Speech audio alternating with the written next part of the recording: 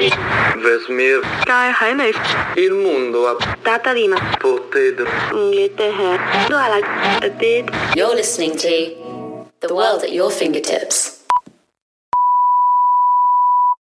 Good afternoon, Kate. Good afternoon, Molly. Welcome to The World at Your Fingertips, our new podcast. Yay! So, thank you for joining us for this week's episode. Before we start, let's just talk a bit about what we are. Why are we here? What are we doing? Where did it come from? It came from basically wanting to feel like we were branching out despite self-isolation and being on lockdown in the UK. We wanted to branch out. We wanted to still talk to all the people we're used to talking with and some new people from all around the world. Hence the name, The World at Your Fingertips. Yeah, and basically we want to be able to learn about these people and learn about what topics may interest them or affect them or concern them, or maybe they just want to talk about it, just have a chat about something that's going on in the world right now, like, you know, maybe a trend or, I don't know, a hobby. TikTok just fits all those things. Let's do it now. TikTok. Don't do TikTok, Molly. No. Should we start a TikTok instead? Yeah, maybe less time-consuming, less tech issues. Start that. But that instead of we don't need a podcast. But it's not as interesting. That is very true. Well, we hope you find it interesting. You will find it interesting because we are interesting. Self-confidence, self-care. But yeah, so basically a great thing about being at uni is that you have access to so many different people all around the world. And we wanted to kind of recreate that. And we thought, what would you usually do when you meet someone new at university? And that would be go for a drink with them. That's the typical thing to do, whether that be coffee or alcoholic beverage. But we thought that is how you generally get to know each other. So we thought the format for this podcast, we would get a drink. Molly, what drink do you have? Today I've got an iced coffee. Oh, very Starbucks of you. Oh, thanks, babes. Thanks. Yeah, I have a normal old coffee, black coffee, because I'm dark and bitter. All right, good start. Okay, so yeah, we've got our drinks ready and we're basically ready to learn about a topic that actually this week is going to concern us at some point in the near future. Molly and I are both university students at the University of Southampton, and so this week's topic of steps after uni is very applicable. We're in our final year. I'm doing a master's. Molly's finishing her undergrad. Yes. So obviously we will be leaving very soon. Yeah, this is probably going to be one where we actually will learn some advice or discuss maybe the advice that we are receiving from university. And things that we're worried about. And yeah, definitely looking at other people's experience. We're going to be looking at our friend's experience today, but learning about how generally students are dealing with leaving university and what sense they have when they leave and how that changes depending on what happens after uni. And that's the big question, like what does happen after uni? No one really knows until they get there. That is what I swear many, many people are trying to avoid finding out the answer to and just perpetually stay at university. But at the end of the day, I think I'm quite fortunate. I'm very excited to leave and to get a job and to start working professionally in a field that, you know, we've been spending a lot of our student life already feeling like we're working in, even though it's, you know, unpaid. Cry. But media, obviously, I think is a really exciting industry. So leaving is something that I find very exciting. I don't know if you feel the same, Molly. No, I do feel the same, actually. I feel this hopeful kind of excitement and I feel like the future is an opportunity. But I'm saying this and I'm also reading accounts from, you know, different students around the country. I've been on BBC looking at some accounts from students and someone put the feeling of hopefulness soon turns to helplessness. And that makes me concerned. So it doesn't make me feel good. But also, you know, I know it's different for every person. And that's something that's important to take into consideration. But then also the City Mental Health Alliance said that 49% of students that were surveyed admitted that their mental well-being declined after leaving university. So what does that say about what happens to students after uni? Perhaps how that's affected by how the university approach it and whether the university is approaching it in the right way, whether that's maybe specific group of universities or maybe that's just a general thing across the board. I feel like there are a lot of things that could be unpacked from this.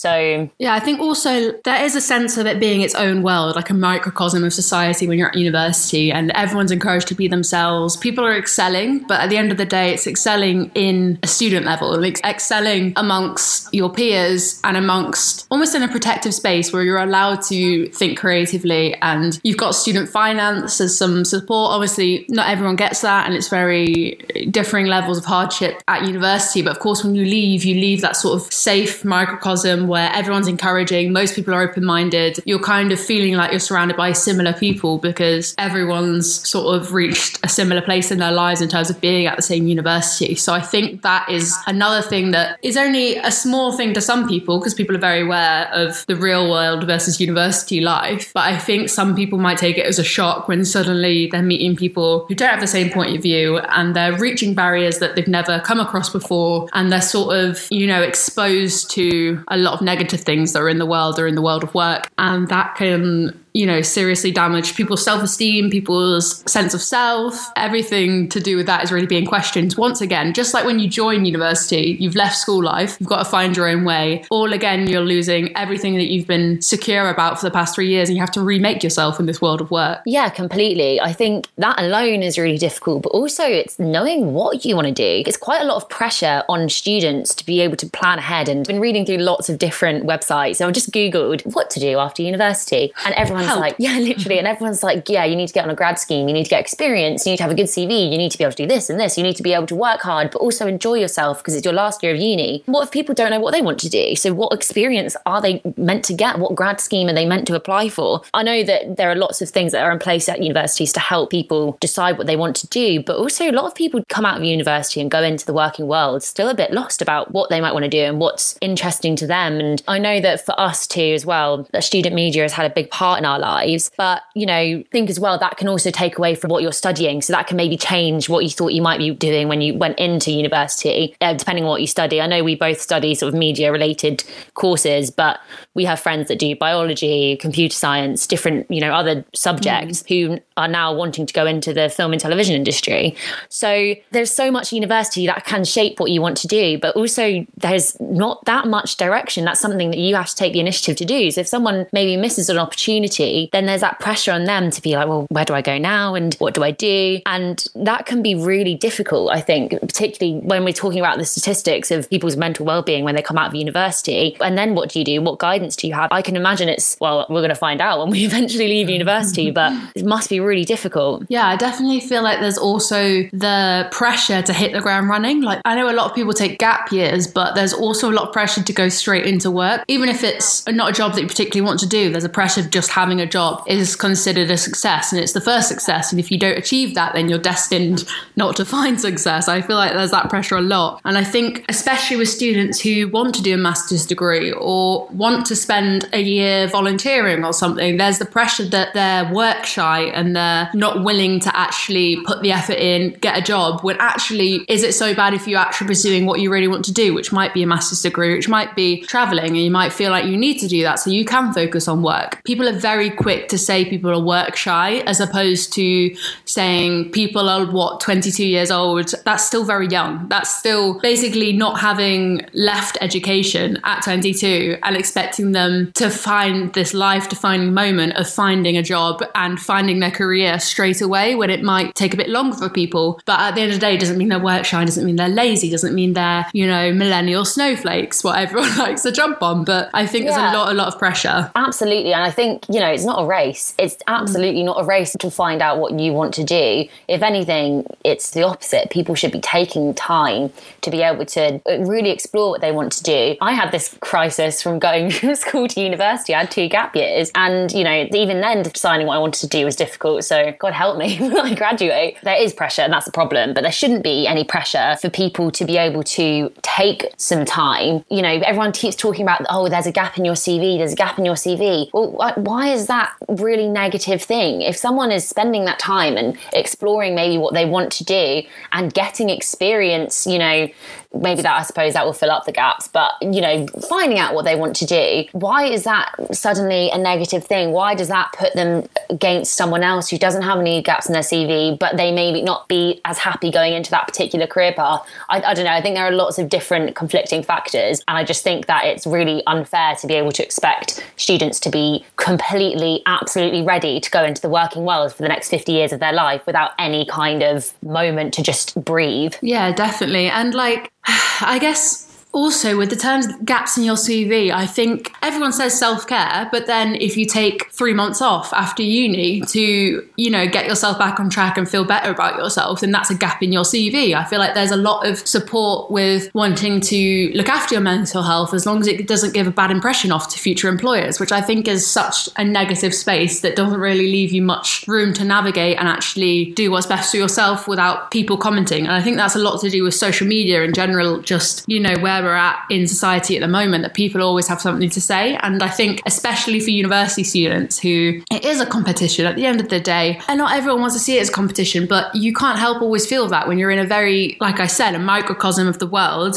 against people that you see every day, and it's hard not to compare yourself to other people. So I think already you're in a pressure cooker of comparing yourself to your university peers, and then you leave, and some people might be doing what is seen as success, some people might not, and straight away it's on social media, people are commenting on it. So no wonder there's so much mental health issues. But then with the pressure as well of not having a gap in your CV, and it's sad how people don't have the time to really just develop. It's rather everything's a race. Yeah, and I think as well, like taking all of that into consideration, I had a 2-year period where I could think about things slightly more. There are a lot of people, and yourself included, who have gone straight from school to university and then go straight from university to work. Like both of my brothers did that. That's exactly what they did. And actually one of them, it was fine, and the other one ended up quitting his job and walking the length of Spain. So, you know, like you just have to, I mean, it's different for everyone. And of course there are going to be a lot of people out there who fly through uni, fly straight into work, onto a grad scheme, and are absolutely fine. And you know what? Well done to them, because that's brilliant. But it's important to recognise that that is just not the same for everyone. And I think that that is something that's really not talked about enough. Yeah, it's definitely not a one-size-fits-all thing. No. It's life after uni. I think that leads us perfectly into introducing our guest. Hello, Jake Willis. Welcome to The World at Your Fingertips. Thank you for being our guest. Yeah, I mean, thank you for having me. It's a lovely Easter day and we're all stuck inside. Yeah. Yes, absolutely wonderful way to be spending the Easter bank holiday. I love podcasts, so it's great. We have one very, very important question to ask you. We do. Do you have a drink with you? I do, and props if you can guess what it is. A glass of red wine. Of course it is. It's not quite the one I wanted. I drank my bottle of Malbec last night when I got back from work after I slept. But it's a nice glass of Merlot for all of you wine lovers out there. So you've already spiraled into alcoholism this early in self-isolation. Nah, no. You know what? You enjoy your afternoon drink, Jake. That is absolutely fine.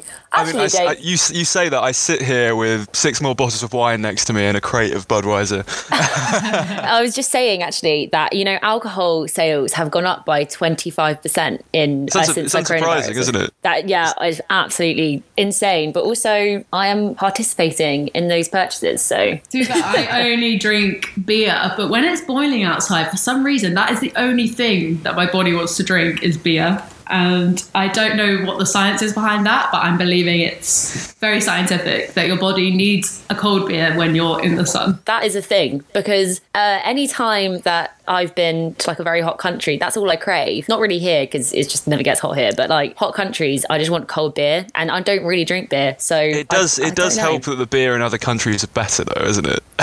Like European beer is so much better. Yeah, it's true. Belgian but also, beer, strong. You can import it. Just drink it here as well. I just love my beer. Anyway, should we actually talk about what the podcast is all about? Actually, let's get to know Jake first. Jake, we want to know all about you. And oh God, you put me on the spot. Oh, sorry. No, we all know you love talking about yourself, Jake. Let's hear some of that. Come on. So I was at university. I've now graduated. I have my master's degree in history after spending far too long. As a lot of you know, I was there for 5 years at the University of Southampton.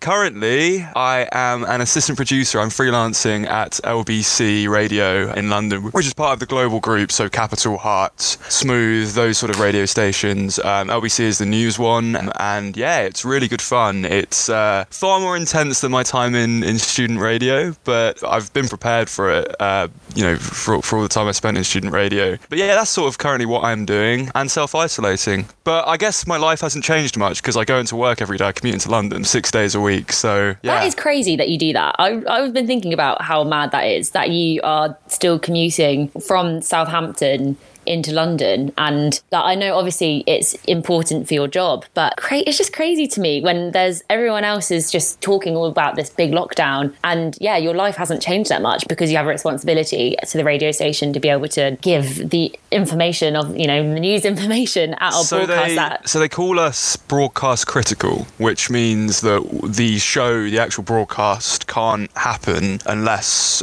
we're there. So that includes the producer and the tech op as well. And they're the 3 people that have to be in the studio for the show to actually happen, which is quite odd, really, because we've all been handed key worker letters. It feels like you're an imposter. It's very much imposter syndrome because I'm not key. But then you flip that on its head. We're leading a conversation on coronavirus, and, we're bringing in experts that talk about legal issues, that talk about medical issues, that talk about finance, etc., etc. And people call in and have questions for these experts.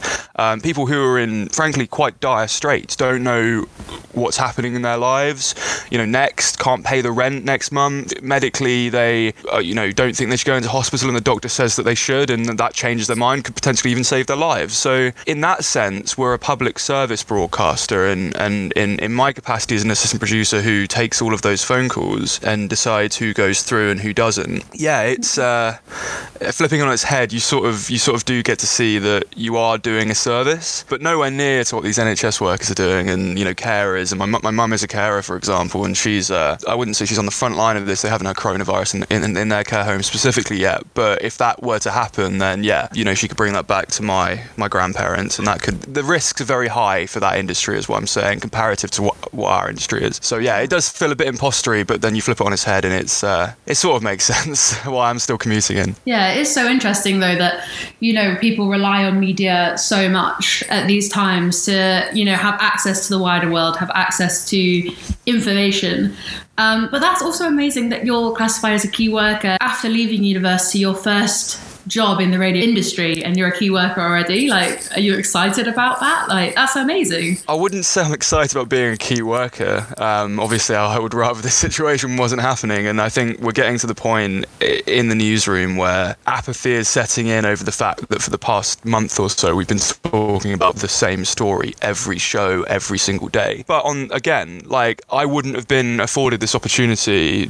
I'm working essentially 6 days a week at the moment because of coronavirus. And because of the need to have more people on station. So in that sense, yeah, I'm incredibly privileged, and I am incredibly privileged to be able to still work. I'm freelancing, granted, but I'm still getting paid every month, and there are people that aren't.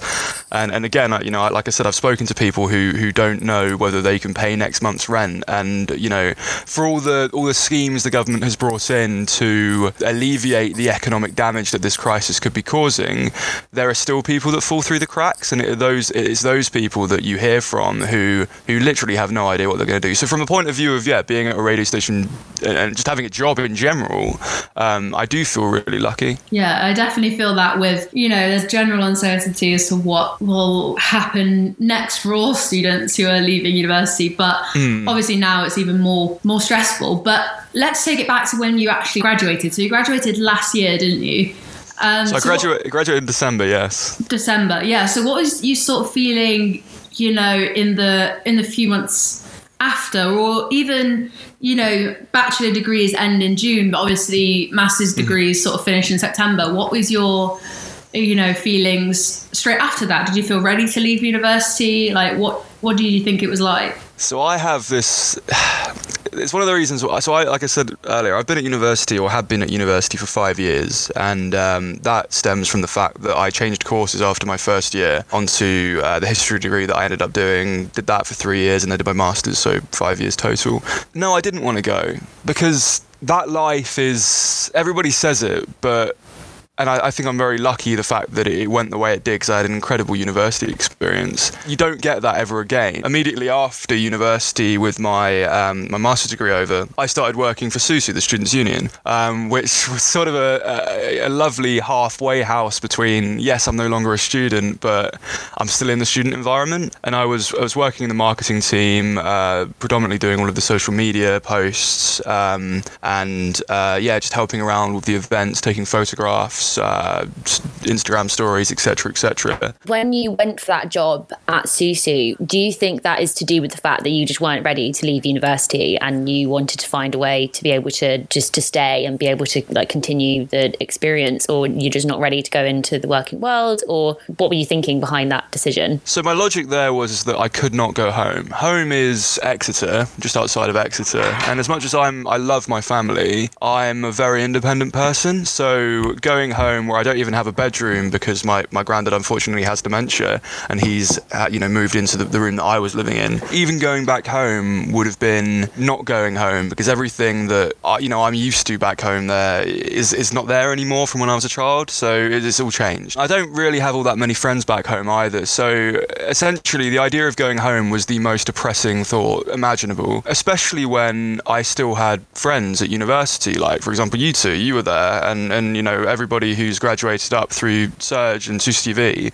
having that base already in Southampton that, yeah, okay, people had moved on, but the vast majority of people were still there. It didn't seem logical for me to leave all of that behind yet, especially when, obviously, I want to go into radio and have been, afforded the opportunities we've discussed earlier. That takes time, and that's a process in itself. It's not an industry, really, where you can just sort of, you jump in and you have a job immediately. You have to work towards, doing the freelance stuff and taking the odd shift here and there to work your way towards a contract, of which I still haven't been afforded yet. And that's still what I'm working towards, and again, hopefully I'll achieve it. Working at SUSU was the logical middle step, and even then, like, that job wasn't supposed to be last nowhere near as long as it did. Like, that was just a sort of a temporary thing, because I'd applied for the job before. They then pulled the role because of, from what I gathered, budgetary reasons.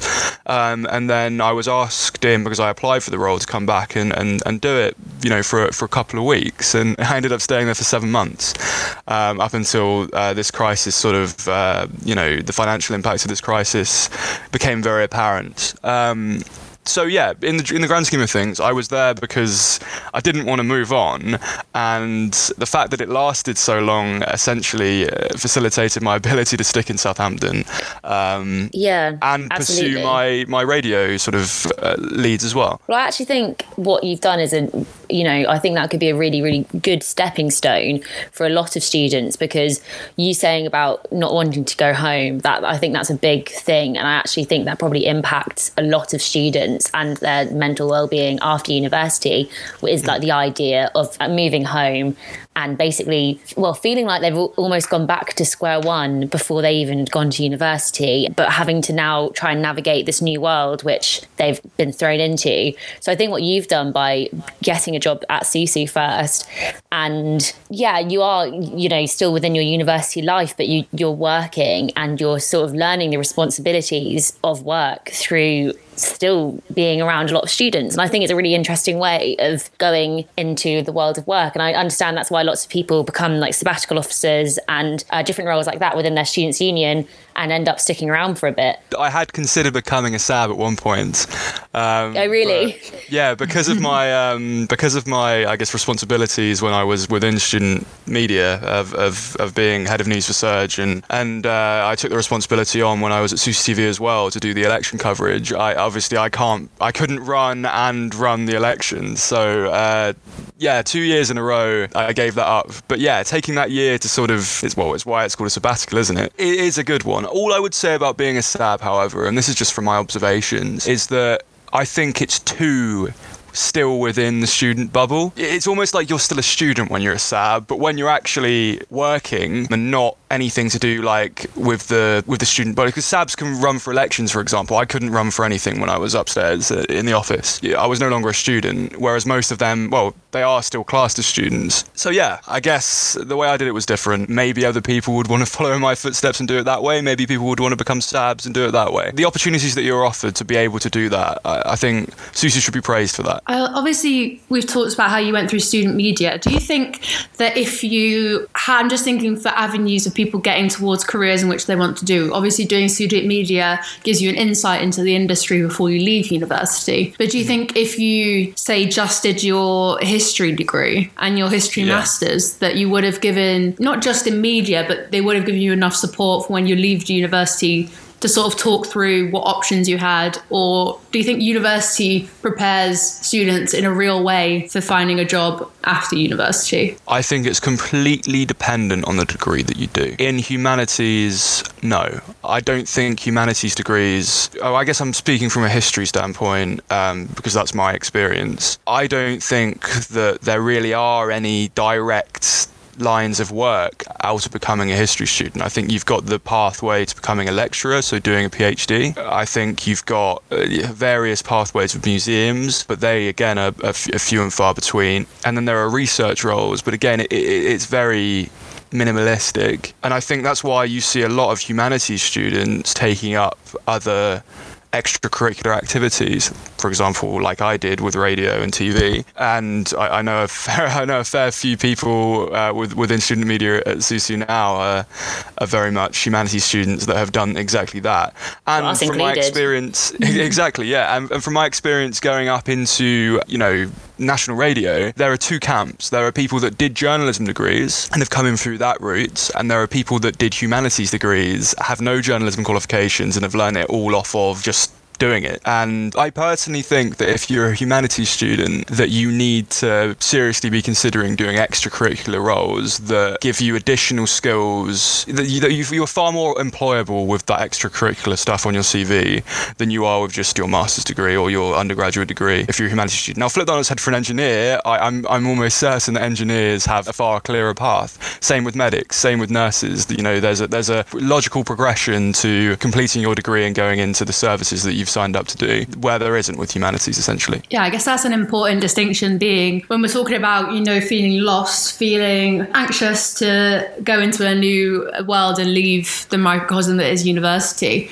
Yeah, it is important to discuss how it's so course specific, and I think that's something that maybe is especially true for parents who maybe didn't go to university. They might not see or value highly enough, humanities students who are doing extracurriculars, getting work experience in media, than say, I'm talking from personal experience, a physiotherapist who has not a guaranteed job, but a very likely job at the end of their degree. I actually really agree with that. I think that's a really good point. I think there's an unreliable sort of cloud that surrounds humanities students in terms of there's no job really at the end. No set job or like fixed job that people can go into. Grad schemes tend to be, depending on what you want to do, they don't really exist in terms of media, as an example, in the same way that it would maybe like a marketing job or again, going from personal, an actuarial study job, things like that, where you have these grad schemes that are fixed. They do exist, but they're not really the way that people tend to go into these kind of industries.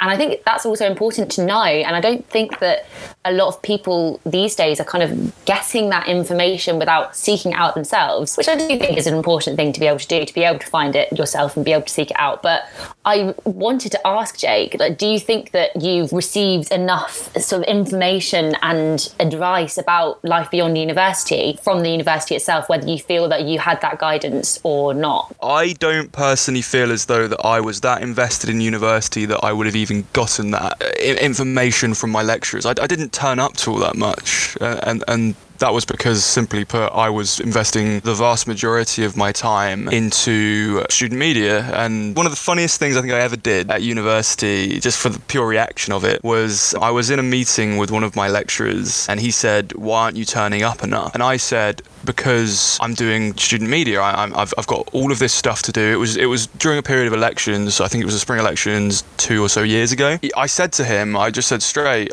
I care more about my student media experience because this is what I want to go into than I care about my degree. And he just looked at me bewildered, in shock. He didn't really have a response for me. I didn't look for the advice or the information that perhaps other people are looking for in terms of how do I get employed out of university, because I, from quite early on, knew that the only way I was ever going to get a job in media was that I had to absolutely graft my arse off, coming up with all of this content, creating podcasts, radio programs, building a team, all of these different things that I did. To have that on my CV to then go, please give me a job in radio. So perhaps I'm not the best example to use of whether I think there's that information there, because I'm sure it is, and I'm sure if you dig deep enough, you can get it. I don't think I ever asked. I think that kind of shows, that we are talking about a sort of niche experience with the three of us compared to maybe other universities around the country. Like, obviously, all three of us went to the University of Southampton, or are at the University of Southampton, which is Russell Group doesn't provide practical media courses. I think my course is probably the closest to a practical media course that the university does, and that's a master's degree in Winchester, not in the main campuses in Southampton. So I think what we're talking about is, as you go through university, you begin to, your priorities change and you go towards practical media making as opposed to theoretical study. And that might just be based on the pressures of going to a Russell Group university, and people, when they're joining, prioritizing that over what they think they actually might be interested in, which again creates uncertainty, coming back to the focus on leaving university, because obviously you go into university a completely different person to when you leave. So that same university may not fit you at the end of your 5 years at university or 3 years at university. And I think that development over 3 years is a major part of what makes people feel anxious about leaving, because they've changed so much. And so plans that they had, maybe that their parents had more influence in when they were 18 and going to university than what they're doing when they're 21 leaving university. And that sort of evolution may lead them away from their parents. Do you guys think that? I don't know whether I've told you guys this before, but my sort of route has completely changed. So I was initially either going to join the army or go to university out of A-levels. So I was very much set on going to Sandhurst, which is the Army's officer training headquarters, and doing that for, essentially you're there for a year and you train to become an officer. And I'd had that in my mind to do that for, the best part of the entirety of secondary school. And then I went on an expedition, as you do at the sort of as a final goodbye to your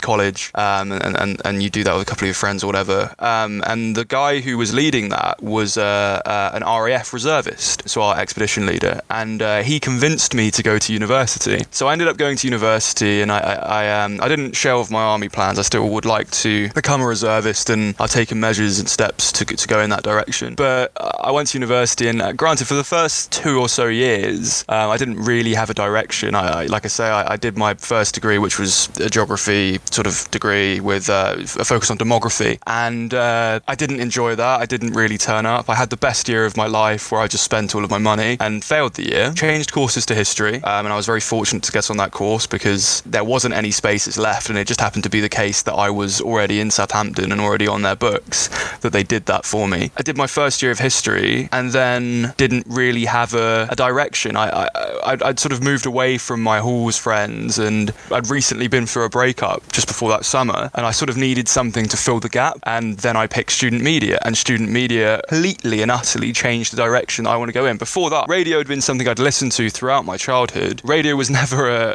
a reasonable career path that I'd ever considered taking. This kid who was still convinced he was joining the army after university is now on a path to find himself working in radio. So I completely agree with you, Kate. I think your university experience completely and utterly alters I would say in the vast number of cases, the direction that your life is going to take. And whether your parents have influenced you beforehand, I think it's your friends and your experience within academia and your then extracurricular experiences that ultimately define what your career or what career path you want to take and hopefully can end up taking thereafter. That's really interesting. But then I think also that can lead into this sense of hopelessness and perhaps loneliness of when you leave that university bubble, when you leave all of your friends and everything behind and you go into the working world. And I've said earlier that 49% of students surveyed by the City Mental Health Alliance admitted that their mental well-being had declined after leaving university. I think it's, interesting that this is kind of becoming something that people are starting to talk about a bit more and relating it to the fact that there's this sense of feeling lonely and feeling lost. I think that's a really big part of why people feel this way. And I wondered maybe if that is something that affected you or whether actually finding your own niche within university prevented that. I mean, finding the niche in university prevented it for a period of time up until I was coming towards the end of my degree, my master's degree. So, I mean, to an extent, taking a master's was stalling. I do want to end up doing a PhD in the future, and so obviously it will serve a purpose. But again, I think I didn't want to leave the university bubble. But in taking a master's, and given the fact that you aren't given a maintenance loan to live off of,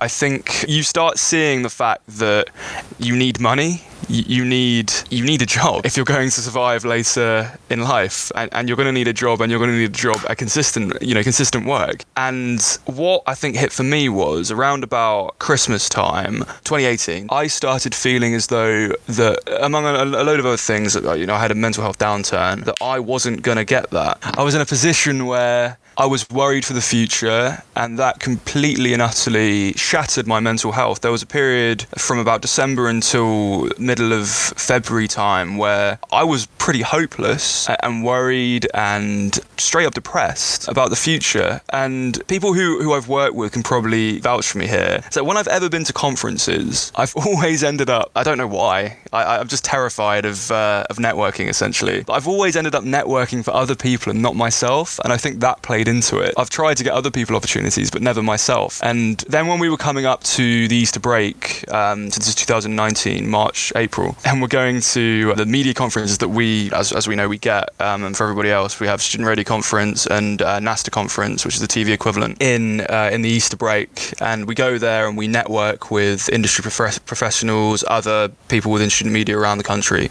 And that was the first time out of sort of that depressive slump where I think I actually networked for myself. And I think the reason I did that was because my friends, and I had a really fantastic house last year that I lived in, and they really helped me, and you guys too, and other people as well that I was working with and friends with within student media last year, pushed me on to just go, look, you're depressed about this, you're worried about your future and whether you're going to get a job. This is the time, this is your chance now to go there, talk to people, and hopefully out of the back of that you'll get the opportunities. That's exactly what happened. I went to Student Radio Conference, I networked, I watched a talk by LBC's Tom Swarbrick, he presents late nights, and I emailed him after. He got me in contact with their head of production. Off of the back of all of that sort of doom and gloom, and I'm not going to get a job, and I'm really worried for my future, I'm depressed, and through sort of the power of friendships and people pushing me on, and then me getting my spark back to want to succeed again, I ended up getting the role that I'm currently in. And granted, again, it's freelance, and I'm still working towards getting a contract in radio, wherever that might be. But yeah, that was a very powerful moment for me. Yeah. Do you think, I think probably all three of us have felt this at some point, but there is, once you've been at university for a long time, you sort of reach as far as you can go in university. You're sort of winning awards, you're in certain committee positions.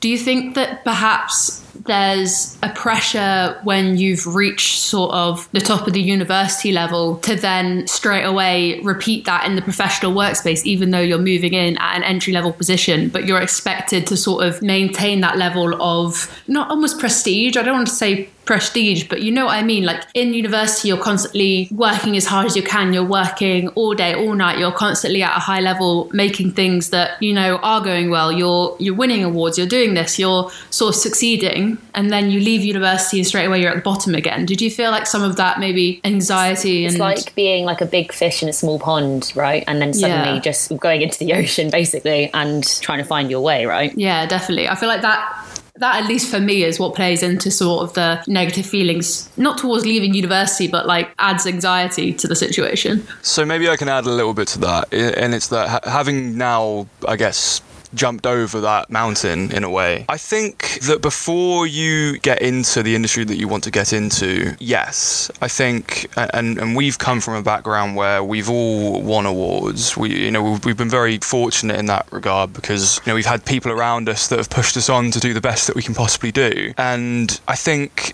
coming from that and achieving essentially all that you can achieve in student media, you do get a sense of, well, I need to pass this momentum on to the next role that I do, which is going to be in, hopefully, the industry that I want to work in. From my experience, when I jumped that hurdle, I sat down at LBC and I was doing my first shifts, I really quickly realised that it's no longer about that. The only thing that I've taken on board with me that drives me still and is very important, and I would suggest would likely be the same for anybody that's done this, is my mentality of, if I mess up, then I need to learn quickly, I need to do it better. But with like the small fish, in a big pond sort of element of it, yes, I do feel a little bit of imposter syndrome, but I think that is more down to the fact that I've only been in the role that I'm in for 2 months and I've progressed quite quickly because of this virus. In regards to actually doing the job,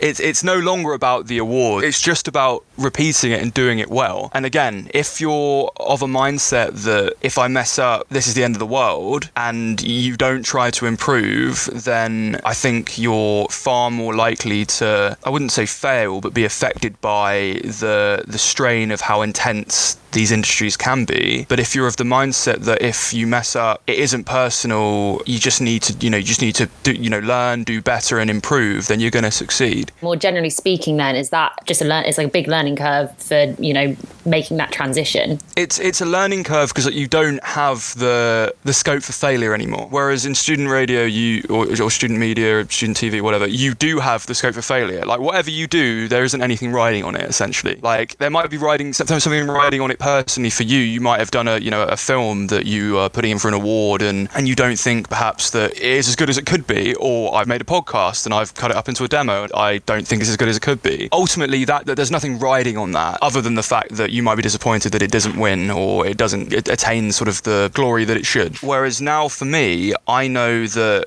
I have an audience of up to 1 million people listening, and if I put somebody through on air that isn't potentially good enough, then we're going to lose listeners, and those listeners translate into the adverts, because I work in commercial radio. Those listeners translate into people hearing the adverts and going off and spending money with whatever companies decided to advertise on LBC, and then obviously those advertisers wanting to spend more money on advertising on the station. So there are now things riding on what I do. So yeah, that pressure is something that doesn't exist in student radio, doesn't exist in student TV, doesn't exist in anything, I would argue, at a student level. And that's the thing that I don't think you can prepare for. But if you have the mindset of, if I mess up, I just need to improve and I need to learn, I need to do better, you're going to improve, you're going to learn and you're going to do better. That pressure, those sort of time deadlines, etc., are going to be all the more easier. I'll give you an example, as brief as I can be.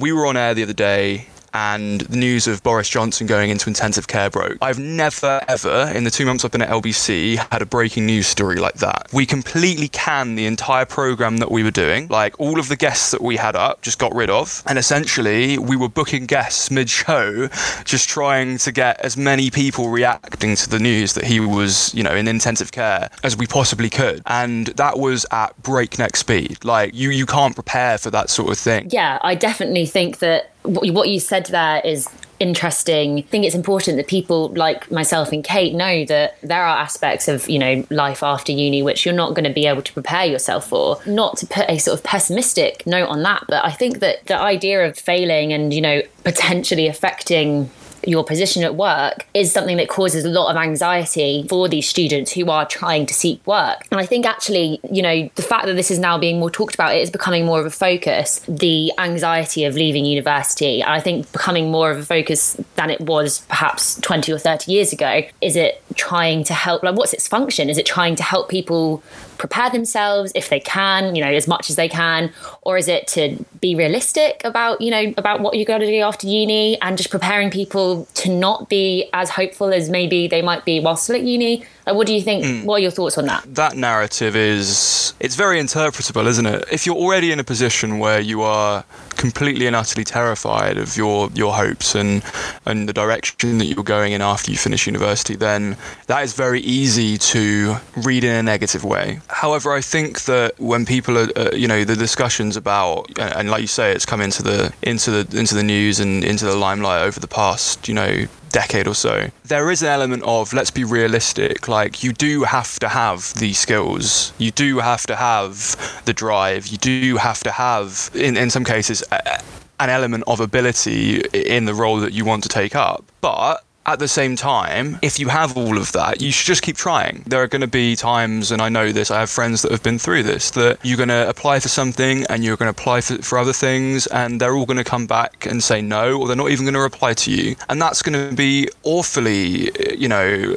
negative on your mental health. But at the same premise, the way I've always viewed this, and, I have a friend who views it, and he taught me sort of this sort of method of see it as almost feedback. My application is this. I've done this. Well, is there a way I can maybe alter that for my next role? What can I pull from this in a positive aspect? And I want to throw one more thing in here, and it's that I'm coming at this and I'm sounding really, I guess, positive about all of this. My biggest fear in the working world is being shouted at. I hate being shouted at. It's the worst thing. That gets my anxiety going through the roof. If I'm, what I've learned from facing that in the workplace is that ultimately it might happen once or twice, but again, you're in a role, you can then learn from that. Pull the positives from the experience that you were going through. You might not yet have the right mindset to be pushing for all of these roles, but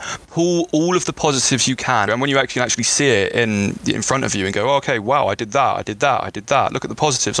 Use that as motivation to keep pushing and pushing and pushing for these job roles. And eventually, because it cannot be the case that you never get a job. If you've got the right mindset to do so, you will get something. Yeah, definitely. I think what you're really getting at is the point that you can have imposter syndrome, and that is going to be a part of after uni life. But as long as that imposter syndrome doesn't paralyze you so much that then you don't apply for things, you don't put yourself out there, and you no longer are believing in yourself. I think no matter how many times you get shut down, or no matter how many global pandemics happen as you enter the world of work, as long as you just persistently keep trying, that's where the success really comes. Can I just say, so when I was refusing to network for myself, that was me being paralyzed by my imposter syndrome. Yeah. And the biggest fear I had there was I didn't want to come across in a manner that made me unemployable, that made me look like an idiot, that made me look like the sort of person that somebody didn't want to employ. And that was my massive stumbling block. I guess also doing that. It goes with the persona that you had when you were at university as well. You were head of news, you were very prominent in student media. I guess networking for yourself and any potentially putting yourself out there for failure as well is quite scary, when you feel like you have a position and then suddenly you're going to have to leave it and you're going to have to redefine yourself in a different atmosphere. Yeah, but it's so interesting to see how graduates of 2020 keep that persistence, even though it might be slower and it might be more daunting, more financially unstable than previous graduating years. It's interesting to see how people cope, and if stats come out later that there is more uncertainty in how that's affected mental health, or whether we are using this time to learn new skills to come out even more prepared for work. I think I speak for both me and Kate here. I think it's going to be a strange period of trying to, complete our degrees as well as thinking about going into the world of work. But I think that the advice that you've given us and anecdotes that you've told us as well, and told our listeners, are really helpful in perhaps navigating the way out of university and into the working world, and perhaps the different routes that people can take. I think if you find your niche at university, like to think that we have, then that's great and brilliant, and hopefully you can take that with you to the working world. But there is still time, like we were saying earlier, there's still time after university. It doesn't have to be immediate, and I think that it's really important to emphasize that there is no rush to be able to know exactly what you want to do. It's important to be able to take that time to really think about it, and in the long run be happier for it and more fulfilled in the job that you're going into. I think for me that's kind of it. Kate, I don't know if you have anything else to add. Yeah, definitely. I think it's important to mention mental health, but like we sort of said, there's no size fits all at this at all. Everyone's doing different degrees. They have different backgrounds, come from this from different angles. So trying to be like, look, we're expecting you to feel anxious after this period almost feels a bit like a self-fulfilling prophecy. It kind of feels like this is what you're meant to do, just as getting a job is what you're meant to do. And I think as long as you focus on the current, or focus on what you need as a person yourself, that is the best advice that you can take. And perhaps Googling, how I should be feeling could be fixed by just listening to yourself and what you want to do, and just persistence, I think, is the most important thing that we've come across in advice from Jake, and just persistently pursuing what you as a person individually want and what your goal is, whether that be traveling for 6 months afterwards, just going home and recovering from burnout for a few months, like whatever you think your body, your mind needs is what is right. And I know it's hard to say not to listen to outside pressures, but as much as possible, it's to listen to yourself and to do what you can, because that's all you can do, really. But yeah, definitely. Well, thank you very much, Jake, for coming. And I think that's it for this week's episode. So thank you very much for listening, and we'll see you next week.